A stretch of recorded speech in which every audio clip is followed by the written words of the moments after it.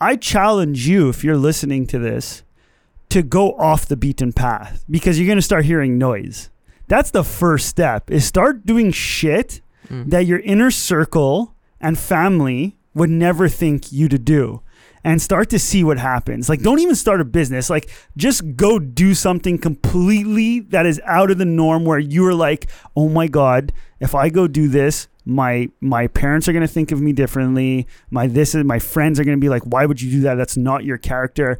And start to see how you handle criticism. No, I agree, man. Like, that's tight. That's tight. Like, yo, if you don't get out of your bubble, man, like, that's it. Getting out of your bubble. That's the hardest part, by the way. It's the hardest part, to accept yourself, to be okay with getting out of the bubble, and whatever is going to happen is going to happen. You know, you could lose people by getting out of the bubble. It doesn't have to do with business, right? No. You said it could be going to meet a new friend, a new person that's completely opposite. People need to try things. I think that's your right. The first step to making greatness.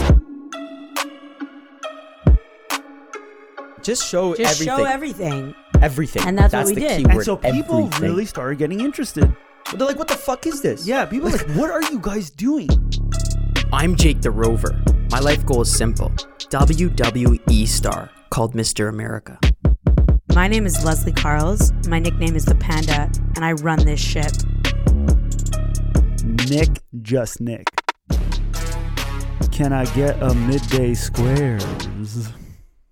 We are live. It is Midday Squares Uncensored. We talk about family business, entrepreneurship, chocolate, and whatever fucks are on our mind. As we get into the show, everybody, as you know, middaysquares.com/podcast questions, middaysquares.com/podcast questions.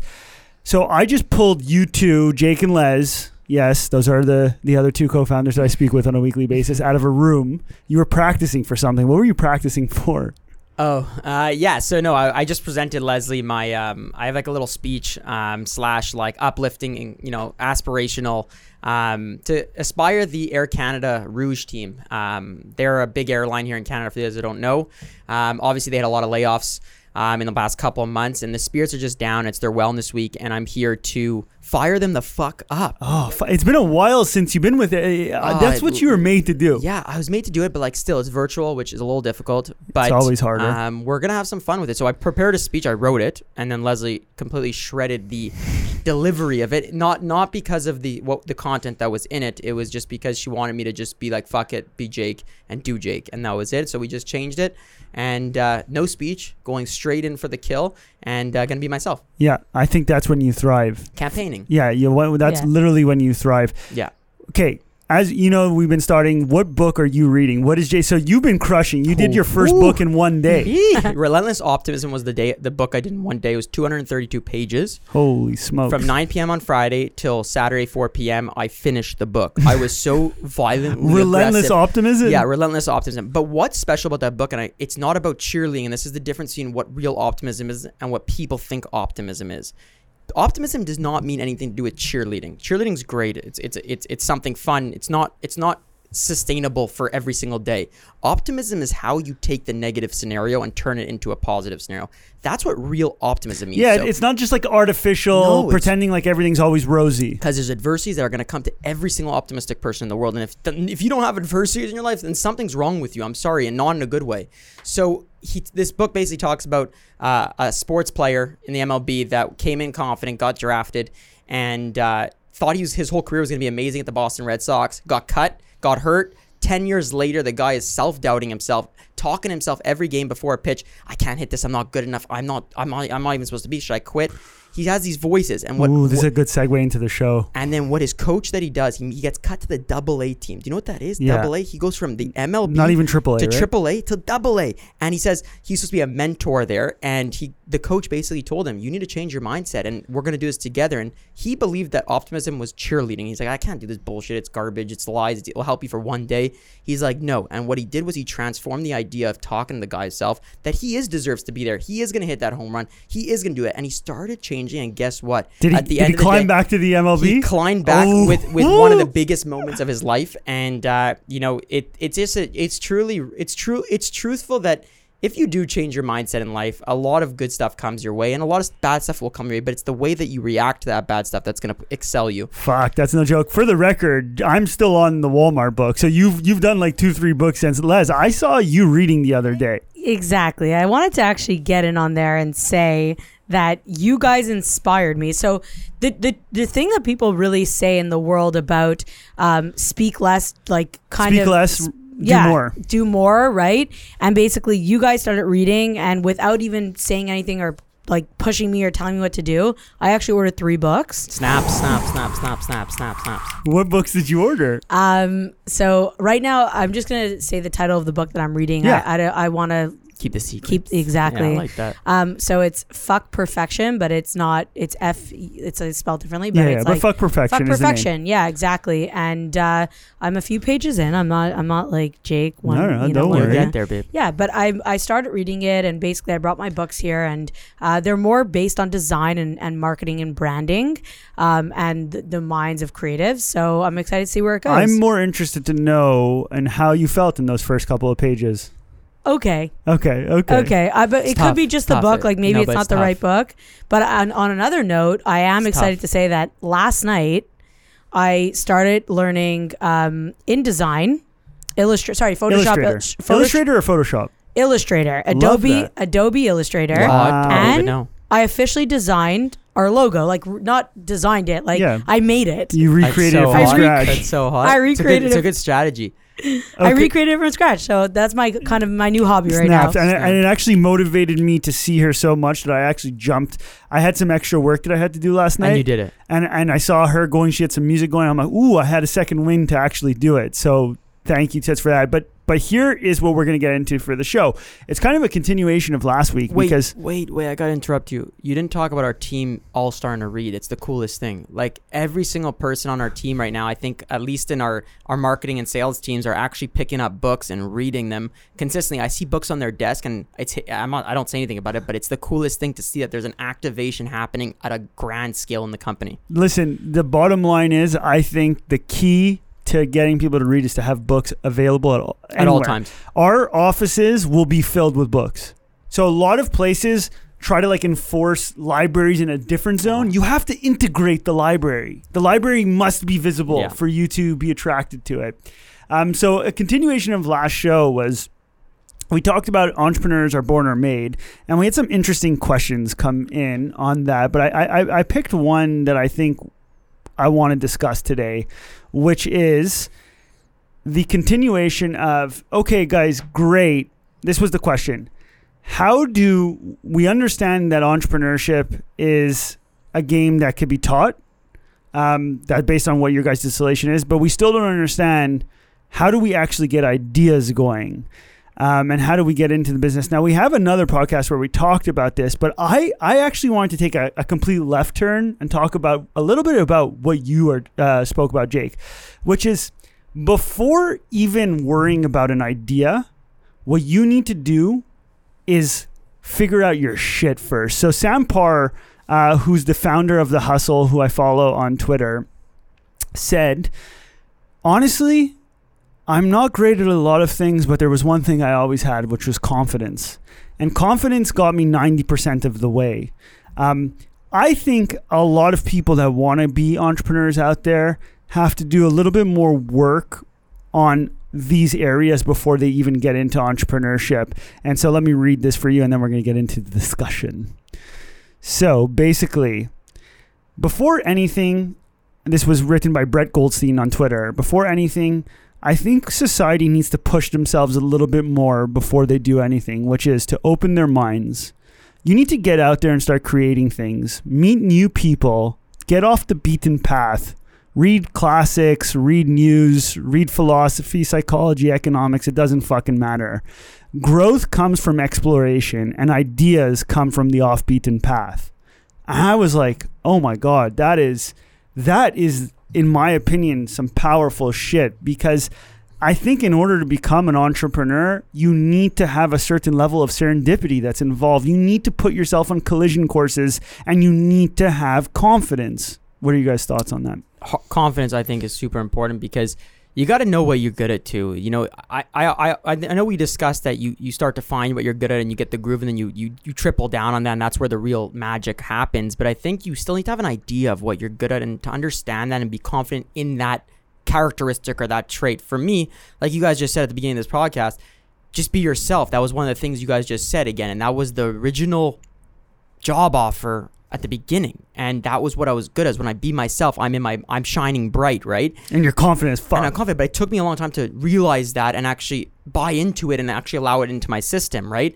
So I think that as an entrepreneur, if you don't have that and you don't understand yourself, it's going to be very hard to succeed in whatever you're doing, because you're going to doubt yourself. You're going to do these things, and doubt is okay to a certain extent. But if you're always doubting and victimizing yourself, you're not going to jump anywhere. You're not going to get anywhere, and you might not be doing the same thing. The problem is I found someone, I was having a conversation with them, and they're like, yeah, I might just get into this business. This is the other day. And I was listening. I didn't interrupt because it was their time to shine.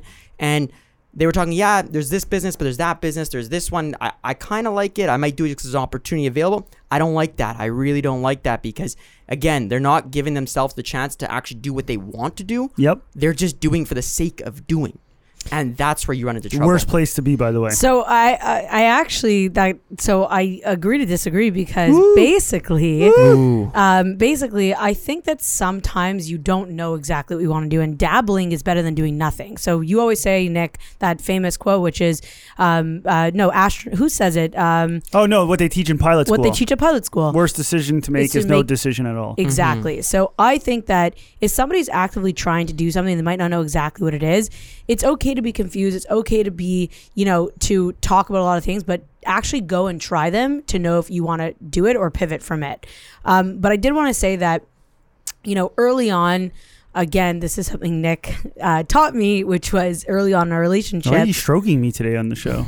Sometimes you deserve to be stroked. No, I don't stroke you often, babe. I'm turned off a bit by this. But it's the truth. Okay, Why I'm going to give credit where credit is. Okay. So basically, early on in our relationship, before we were partners, before we were married, when we were just roommates and friends, you told me that you note down any, not ideas, but areas where you feel that there can be improvements. I still do. Yeah. Pain points. I write down pain points. Yes. Small or big, doesn't matter. So pain points. And I remember you told me that, Les, just start a notebook and write your pain points. And I realize I have a lot of pain points. There's a lot of things that I like that I do every day in hobbies or interacting with friends or experiences. And there's pain points.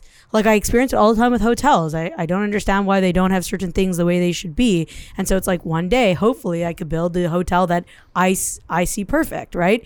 And so these pain points are, I think, really key. Instead of trying to generate ideas, just live your life, create serendipity, go out and try new things, be confident in who you are. But more than that, write on the things that you think can be improved and you should basically, you probably will get inspired from those pain points. So I still think we're at a point though where we're talking about, that's all fine and dandy what we're talking about if you have the confidence and if you have that, that. Well, if you don't push. do it. No, but this but you could find it. I think you can learn it, and that's what's super interesting. And also to Jake's point, I think what you were talking about in your story really does come down to what you were saying, Les, which is it seemed like that person was looking at a lot of options and not really focusing on no execution and nothing that drove some fire in him. But a lot of people are like, when we go and do entrepreneurship, there's so much pressure, there's all that. So why don't we just remove all that? Let's stop even talking about entrepreneurship. I challenge you, if you're listening to this, to go off the beaten path, because you're going to start hearing noise. That's the first step, is start doing shit that your inner circle and family would never think you to do. And start to see what happens. Don't even start a business. Just go do something completely that is out of the norm, where you are like, oh my God, if I go do this, my parents are going to think of me differently. My friends are going to be like, why would you do that? That's not your character. And start to see how you handle criticism, because that criticism is a key component of when you go off. Jake, I see you're nodding over there. Did I hit a chord with you? No, I agree, man. That's tight. That's tight. If you don't get out of your bubble, man, that's it. Getting out of your bubble. That's the hardest part, by the way. It's the hardest part to accept yourself, to be okay with getting out of the bubble, and whatever is going to happen is going to happen. You know, you could lose people by getting out of the bubble. It doesn't have to do with business, right? No. You said it could be going to meet a new friend, a new person that's it's completely serendipity. opposite. We're heading to Los Angeles because you want to head there, and that's so out of your routine. People need to try things. I think that's the first step to making first greatness, step. because you build the first step. Exactly. And it's not always about the right decision, you know, but it's about taking the risk. And like, I mean, you know, our friend Vic, she's going to Kuwait, and you know, she's been getting a lot of controversy around it. Like, why are you going there? What are you doing there? Noise. And it's like, maybe it's not the right decision. Correct. But it doesn't matter. She's stepping out. Something will spark from going there or not, but she is taking the risk. She's building herself opportunity. But you nailed it. You fucking nailed it. Because the point I'm trying to make is that if it doesn't work out, that's when you find out who you are. Yeah. Is you have to come back. And it's an easy way to not necessarily lose money, because when you start a business, there's money involved. But if you make a decision and it didn't work out the way you thought, now is where you're going to start building your confidence, because you have to have the guts to then go do it again. Yeah, and you may make the wrong decision again. And I think eventually over time, you start building a gut feeling, and then you can really start relying on your gut. So when it comes down to it, I think we're all in pretty agreement, and this sums up what he said, which is the first step to even getting in the mindset of being prepared for entrepreneurship is to just start fucking doing stuff that is out of your comfort zone and build your grit, build your confidence, build your ability to handle the noise of everybody around you. And there's many ways to do that based on what Jake and Les just said, and even what was on this piece. And that moves on to, okay, great. So another question was, like, how do you get the first $1 million? And so I'm like, wow, I actually think getting your first $1 million revenue is a lot easier than people think it is. Would you agree with that? Yes, but it's scary. It's a scary number. Yeah, it's because horribly scary, like, man. when we first launched, right, our North Star was $250,000. And I remember like thinking in my head, like, how the fuck are we going to sell $250,000 worth of bars? You sure as in hell the didn't first make year? it seem like that. It completely scammed me then. I know. She was You scammer. She was the one who literally was looking at us like we were fucking crazy. And being like, guys, we're gonna blow through this. Okay, but confidence. No, but babe, I remember you at the wall in the condo. We had this drawing board wall where we put numbers and goals or North Stars. We should do that again. And you were so confident. You were number 2 confident, Nick. You were like up there, but you were like a bit very hesitant. You didn't show me that much strength, and I was just in there like literally what you're saying, like. No, this isn't happening. $3.99 chocolate bars, 250,000. How the hell are we doing that? There's no chance. Now then $1 million. You're talking about $1 million. Hello, 100,000 scary. Can I let you guys in on a little secret? Yeah, shoot. There's a lot of things that I am scared about, like in the that I have been scared about in the past 2 years, that I just don't say anything about, and I just come out with the confidence. Can you spit one example of? Yeah, basically. That we don't know. Yeah. I recently actually told Nick this, and he was like rattled. I can't even remember now, and So, she has to remind me. Basically, this is the first time I'm hearing this, by the way. Last year, or a year and a half before we decided to build the plant, Nick looks at me and says, we could manage at 940 Rue Belgian. He's like, why should we go and spend all this money, right, build a plant, and create a fully automated machine line? And he's like, I don't think it's the right move. I think that we should maximize the space, current capacity. The current capacity. I'm literally on the inside. Like, I'm shitting myself. I'm like, yo, I agree.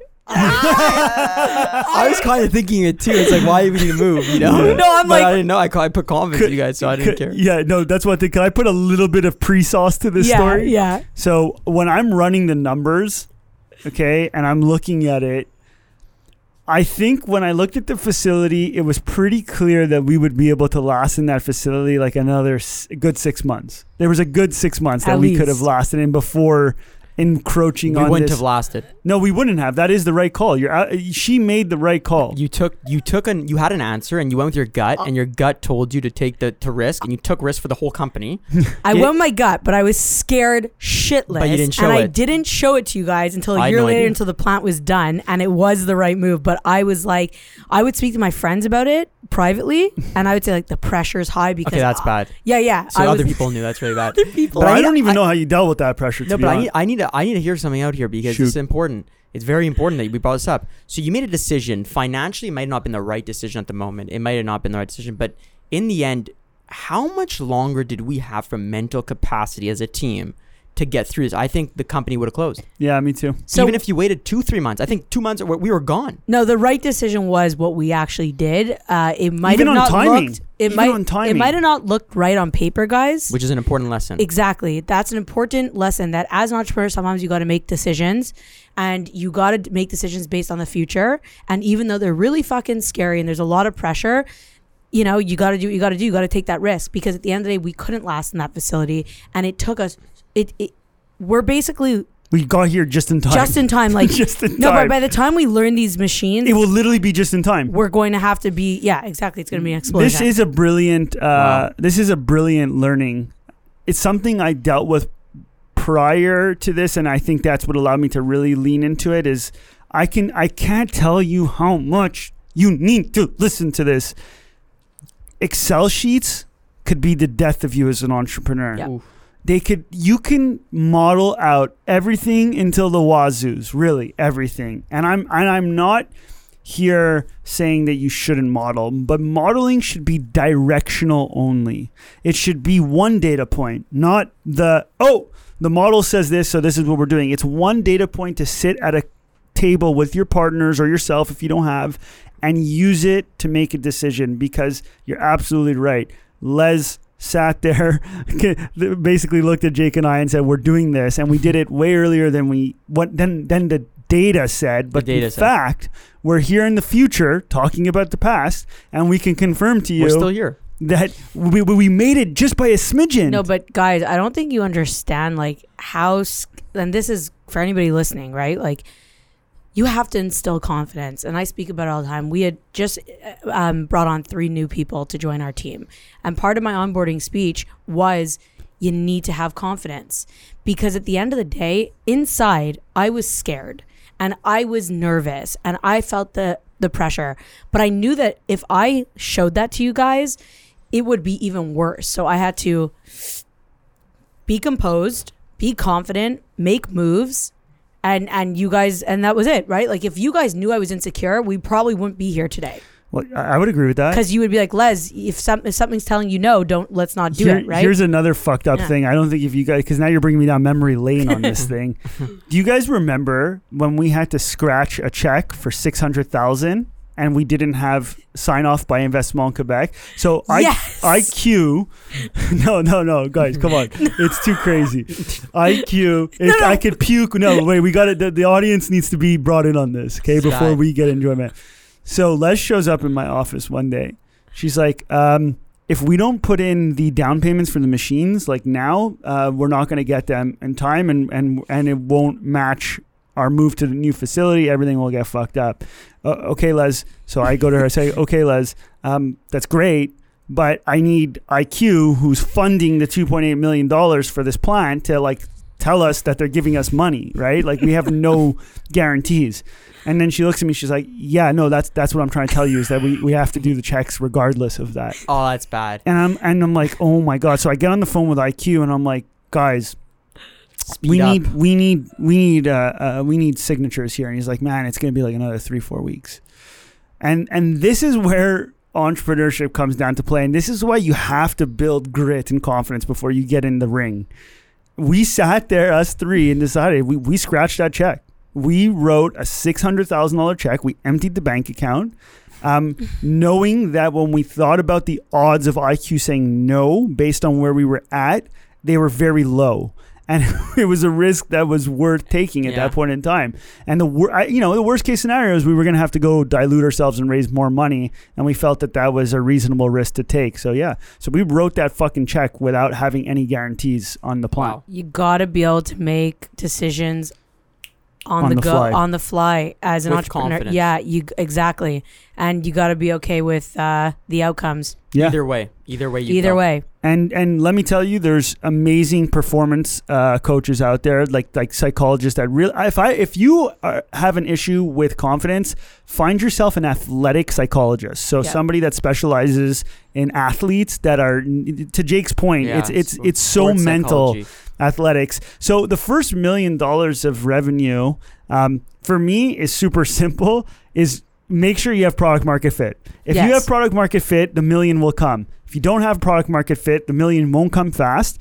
And I'm not going to say you should quit, but I am going to say you should strongly reconsider what you're doing. No, I really believe that. Like, I was having a conversation with other food entrepreneurs the other day, and they were asking us, you know, how do you know if you have traction or not? I said, honestly, I'm going to be honest. Like, if you can't get to $1 million of revenue within like 16 months, and that's a big max, like, you're probably not in the right space. Yeah, it's true. I think I read a story once about RX Bars founders. I think they sold like 10,000 bars or 1,000 bars, and they thought that was product market fit, even though they had a successful outcome. I don't think that was enough. They still did 700 in their first year, though. They in the end, no, I remember the guy had a speech with his father or something and said, yeah, shut the fuck up, yeah, and sell 10,000 or whatever. I think you need more than that, just because maybe 10,000 of your item is something else. But in terms of our chocolate bars, you know, $300,000 in sales or that $250,000 North Star is not the right number in retrospect. I think you're right. $1 million says enough data, at least, to know that you could have some sort of real legs running, not walking. And unless you want to grow a business very slowly and have the walking, which is totally fine too, but think about your mindset has to be completely different. Yeah, I think there is no right way to be an entrepreneur, and your North Star is whatever you want it to be, in my opinion. Now, it depends. I was just trying to answer the question of the $1 million, the $1 million of revenue. Exactly. How do you get that? If we're talking exactly about $1 million in revenue the first year, it's product market fit, point blank. If you want to be an entrepreneur and you're not, you know, you're selling something, you're doing something, and you can't put the fire, you don't have product market fit, and you have to build it, or you have to build the trust of the consumer, or spend a lot of money on marketing dollars, it's going to take you a lot longer to instead, like, product market fit is when somebody believes they need what you're selling.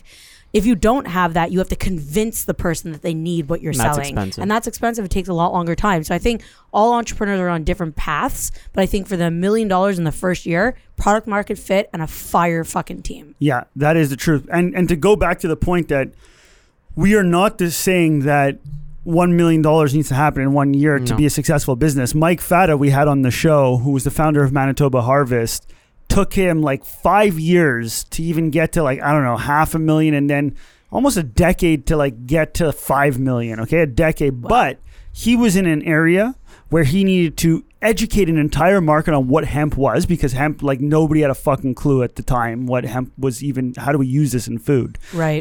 And so he still pulled it off and sold that company not once but twice, once for $100 million and once for $450 million.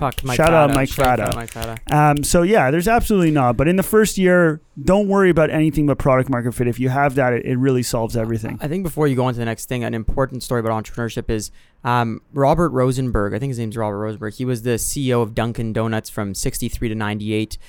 He took over his father's business. His father started Dunkin' Donuts, and he was on fire. He went public, and he hired a great board. You know, very talented people from around the franchising world, the retail world, every type of expertise he had. And he took the share out right off the bat to a high thing. He made it great, and then 3 years later, you're saying he brought the stock price up? Yeah, he brought it up. The company was on fire. He tried his own gut feeling on something, which was not the right move, and it really wasn't. What was that, out of curiosity? Basically, they were opening up donut and coffee shops, right? That was their mandate. They stopped doing their catering businesses, their other businesses. But what they did do is, what he decided to do, he's like, why don't we just get into the franchising business, like licensing and franchising, not their Dunkin' Donuts, but their like these other businesses. Buy one here, buy one there. He thought it was a great opportunity. He took a gut on it. He invested time and money. His team went into invest into different franchises, not the Dunkin' franchise. Got it. And the shares, they went into a $1.7 million loss in 1973. And the board was livid with him and said, you got to get out. You got to leave. We can't have this. We need a new team. What you did was wrong. He knew what he did was wrong. This is where the entrepreneurship came in. He said to them, he knew they hadn't a loss in 5 years. $1.7 million. The shares dropped under $2, under the IPO price. People were livid. They wanted him out. And he said, I have a gut feeling on what I'm doing right now. Give me till next quarter to prove myself. Let this just see it through. And if we can't see this through, then it won't work. But I believe he went to bat, he took a shot, and it fucking worked. And he hit it through, and he stayed till 1998. What's important about that is he was confident. He had the confidence to go to the board. The board was absolutely, and they had the right to vote him out, by the way. When you have a board that way, they could vote you out, right? Yep. And they wanted him out and his team because they made a bad decision. They made one bad decision, but he came to bat with confidence in that boardroom. He said he didn't know if he was leaving that boardroom either as the CEO of Dunkin' Donuts or out of Dunkin' Donuts that his father started. And guess what? The team said, we're going to give it to you. We're going to give you the chance. And he fucking swung. And the swung. and guess what? Dunkin' Donuts now is worth what? $7 billion? Yeah, $6.5 billion? It went on a tear of a lifetime because I didn't know that story. Like they were up until the 2000 and then they had their restructuring. Like Dunkin' Donuts was on a tear. They were the hottest franchise brand. You guys don't realize how hard it is to make a donut. I don't think you guys realize. There was artists. Babe, we realize. Okay, well, yeah. No, but it's an art. They tried to bring in robots. They tried to do the thing. It didn't work. Dunkin' Donuts was all about quality. Their coffee's phenomenal, and their donuts are specifically made. They're like not like Tim Hortons. They're specifically made, and he does shout out Tim Hortons in the book, by the way. But Robert Rosenberg is a fucking legend entrepreneur. He went through the craziest things, family business, and I just see Midday Squares a lot from this guy. He took the company public within 5 years of being there, you know? So it's just so hot. Like I love it. I love it. Confidence. Yeah, it is all about confidence.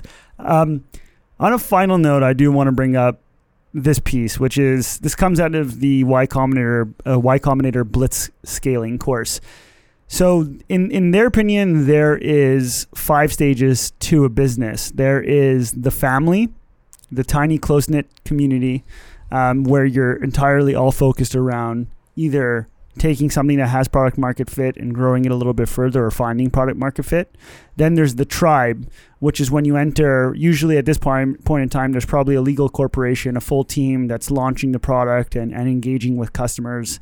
Then there's the village, which is where you're hiring your first internal lawyers, HR teams, real accounting, all of that stuff. And then the city, which is where you're going from basically this small knit office to potentially many offices in different countries with many different VPs leading the team, to finally the nation, which is a global company, essentially multiple companies within one company. Where do you think we are as a company in this trajectory? And then, some of those growing pains that we've had to go into one of those. You lost me a little bit, and I need to read all that. Yeah, so we got the family, the tribe, the village, the city, or the nation. I think we're at the tribe, village, or the family. I think we're in the tribe going into the village. I think we've entered into the village because we're about to step foot into the biggest market in the world for our product, and we're going in there with our army. We're going in there attacking and not scared. We're going in with full confidence, and that could allow us to get to the city level, I believe, just because obviously not every toolbox in our thing is fixed and ready to go. But I do have immense confidence going into the U.S. Yeah. I don't know why. Me too. I think we all do. First of all, shout out to our broker there. Come on. They're incredible. We had a great meeting with them to kick it off. Greenspoon, shout out Greenspoon. Brian's a legend in there. Brian, I hope you're listening because you're an absolute gem. We all talked about you. He's one of our reps at Greenspoon. And Carrie's just awesome. But anyways, I'm excited to see the U.S. I'm really excited for us to get into the U.S. But I do think here we go. Pessimism. Yeah. Well, I do think it's going to be a slow launch. I think that we're going to get in, but I think that it's going to take some time to feel everything out, and then I think it's going to be explosion. In my head, we're going in there and fucking shit up day one. That's where I'm at. What do you think's so different to end the show of what's the real, if you can leave our audience with one thing of what it feels like to leave that family stage of a business, what's the major change?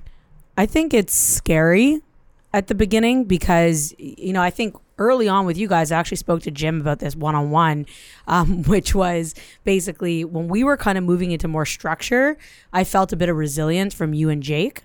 And resilience? Yeah, no, resistance. Excuse me. It did make sense. Yeah, you're right. Sometimes I do that. I like it though. So I felt resistance from you guys. And basically, Jim's like, just let it. And Jay, actually, shout out Jay Sider too, which is like, let it be. Don't use kind of structural wording. Don't talk about corporate or whatever, like systems. I hate corporate. Right. No, and we're never going to be corporate. But basically, I was bringing up systems and ways. And I remember you guys were really, really pushing back on that, both of you. And so I think it was scary at the beginning because it was like no one really wanted to change. Everyone liked just doing things like all over the place. Like, you know, like I remember it took us a long time actually as a company to get on Basecamp. We used to just like scream from door to door. And I think we've come a long way, and it's pretty impressive to see how everybody's taken on structure and different like systems, right? And without it being corporate. And so now it feels amazing, but it was definitely a scary transition. Jake, I know you have deep feelings about corporate culture. Yeah, but I've come to think differently about them over the past couple of months, I would say, actually. Speaking with coaches, actually, the two coaches you just named, they've helped me a lot with that too. And just understanding that corporate is okay, perceived corporate is not. And that's a difference. You know, we could be corporate here with systems that are actually fun and helping us grow. But you got to understand that you can't let that ugly corporate come in. And the ugly corporate you could keep out. There's corporate and there's ugly corporate. We kept corporate here, and I think we did a great job as leaders, to be honest with you, and we're still going to do a greater job as time goes on to keep that corporate family structure, not ugly corporate structure. And, you know, like I said, today I'm going to fire up a Fortune 500 company, and I was told the spirits are very, very low. Our spirits ain't low here. We had a rough couple of months. Now we're on I would say the spirits are high. Yeah, what the hell's going on here? But we're in a corporate. No, but Nick did say that this morning on our call is the one place I'm going to lately, he said. It's hot. No, he goes, showing up at MDS today, there's actually the least amount of negativity that's ever been from anywhere that I've been. With whether it's friends, it's a safe family. zone. It is a safe zone. And I think that's due to the way we've brought that. Culture. And culture. I know culture is a buzzword in today's world, and you hear it all the time, company culture. But blah, it blah, is blah. real. It's real, and people don't take it real. They always just want to say, oh, just because you're having a fun lunch means you have company culture. Yeah, That's or you have a false. ping pong table. Yeah, I see. We have a ping pong table. No, but we don't even use it. We don't even use it. But Nick used to use it. What about... No, but or TV or Xbox or anything like that. But we have a culture where, I don't know, I come here just like you do, I think, both of you guys, and if I get a smile the second I walk in. I used to not feel that way, by the way. And during that time that you're discussing about the culture that we give you resistance, I was giving resistance because I didn't feel good about it. Yeah. So I would come here and not be happy, actually. 100%. And it's changed. And you gotta hear the other person out. And again, trusting partners is a big thing. We talked about it in one of the earlier episodes. I trusted that the structure that you were talking about, to give it its chance, to let it come through, was going to be in our own way. It's going to be in our way. And guess what? It turned into our own way. I completely agree. And again, I think the theme of the show is fucking confidence. Yeah. One of the things that excites me most about what we get to do is potentially show the world that corporate structure could still be there, but you can still fucking rock it so hard. Yeah. And I am so excited to go on to be to change the way public companies are perceived, to let people know that you don't need to, just because you show up in a suit doesn't make you more intelligent or more capable of being a leader. Just because you have tattoos doesn't mean you can't do it. Just because you swear, like, fuck all that. Amen. Oh, I just want to get to the top, and I want to continue to be us at the top. No, but I love that, Nick, and I think that's so powerful because, like, even when Natalia, our controller, came here, right, and she said the other day, we just found out, when I showed up, it was like just a bunch of kids. It looks like a bunch of kids here, and she's like, oh, there's no way they built a plant, or like they're probably manufacturing. There's probably shit. It's probably horrible. And then she came and she was blown away because people think, oh, what's going on at Midday Squares? They look like they're always having fun. Yo, don't be fucking fooled. We might wear hoodies and have tattoos and pump and do dancing, but we are fucking ready to fucking running rock. a multi-million-dollar business. You just before you can't end it on this. You have to end it on this. She's been instilling in the past couple of months with me about different topics, not about business, this exact saying. She's Who's like she? You, by the way. No, because I don't think about it enough, and I think it's important for entrepreneurs to take a second back to remember this, is when I'm acting a certain way, maybe I feel like it's a babyish a little bit, or like, you know, I'm doing a babyish move, like not a bold enough move. You always remind me, you're like, do you know you're running a multi-million-dollar business? And I'm like, no, I don't. I forget, like, because I feel like it's a playground here that we're having fun, but then I forget that there's actually a revenue source and there's actually bars being sold, and that we're actually, there's a board and there's investors and there's I people looking. Forget about it. And then it kind of checks me. Actually, it puts me back in check. And like you said, like, people see us dancing, people see us dressed the way we are, people see us crying, people see us swearing, people see us this, that. But meanwhile, I don't know about you guys, but you know, we're talking to some of the greatest people in the world, in our industry and in other industries, in the media industry, in the food industry, and they're taking us seriously too. Oh. On that 100%. fucking note, if you can't get fired up after that Jake finale, Lol. then I don't know what to do to get you fired up. Confidence is everything. I think if there's one takeaway that if you just lead with confidence, you'll be able to pretty much accomplish anything.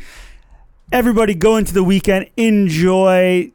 3, 2, 1. Ole, ole, ole, ole. Ole, ole. Ole, ole, ole, ole. Midday Squares Uncensored. That's a wrap. See you next week.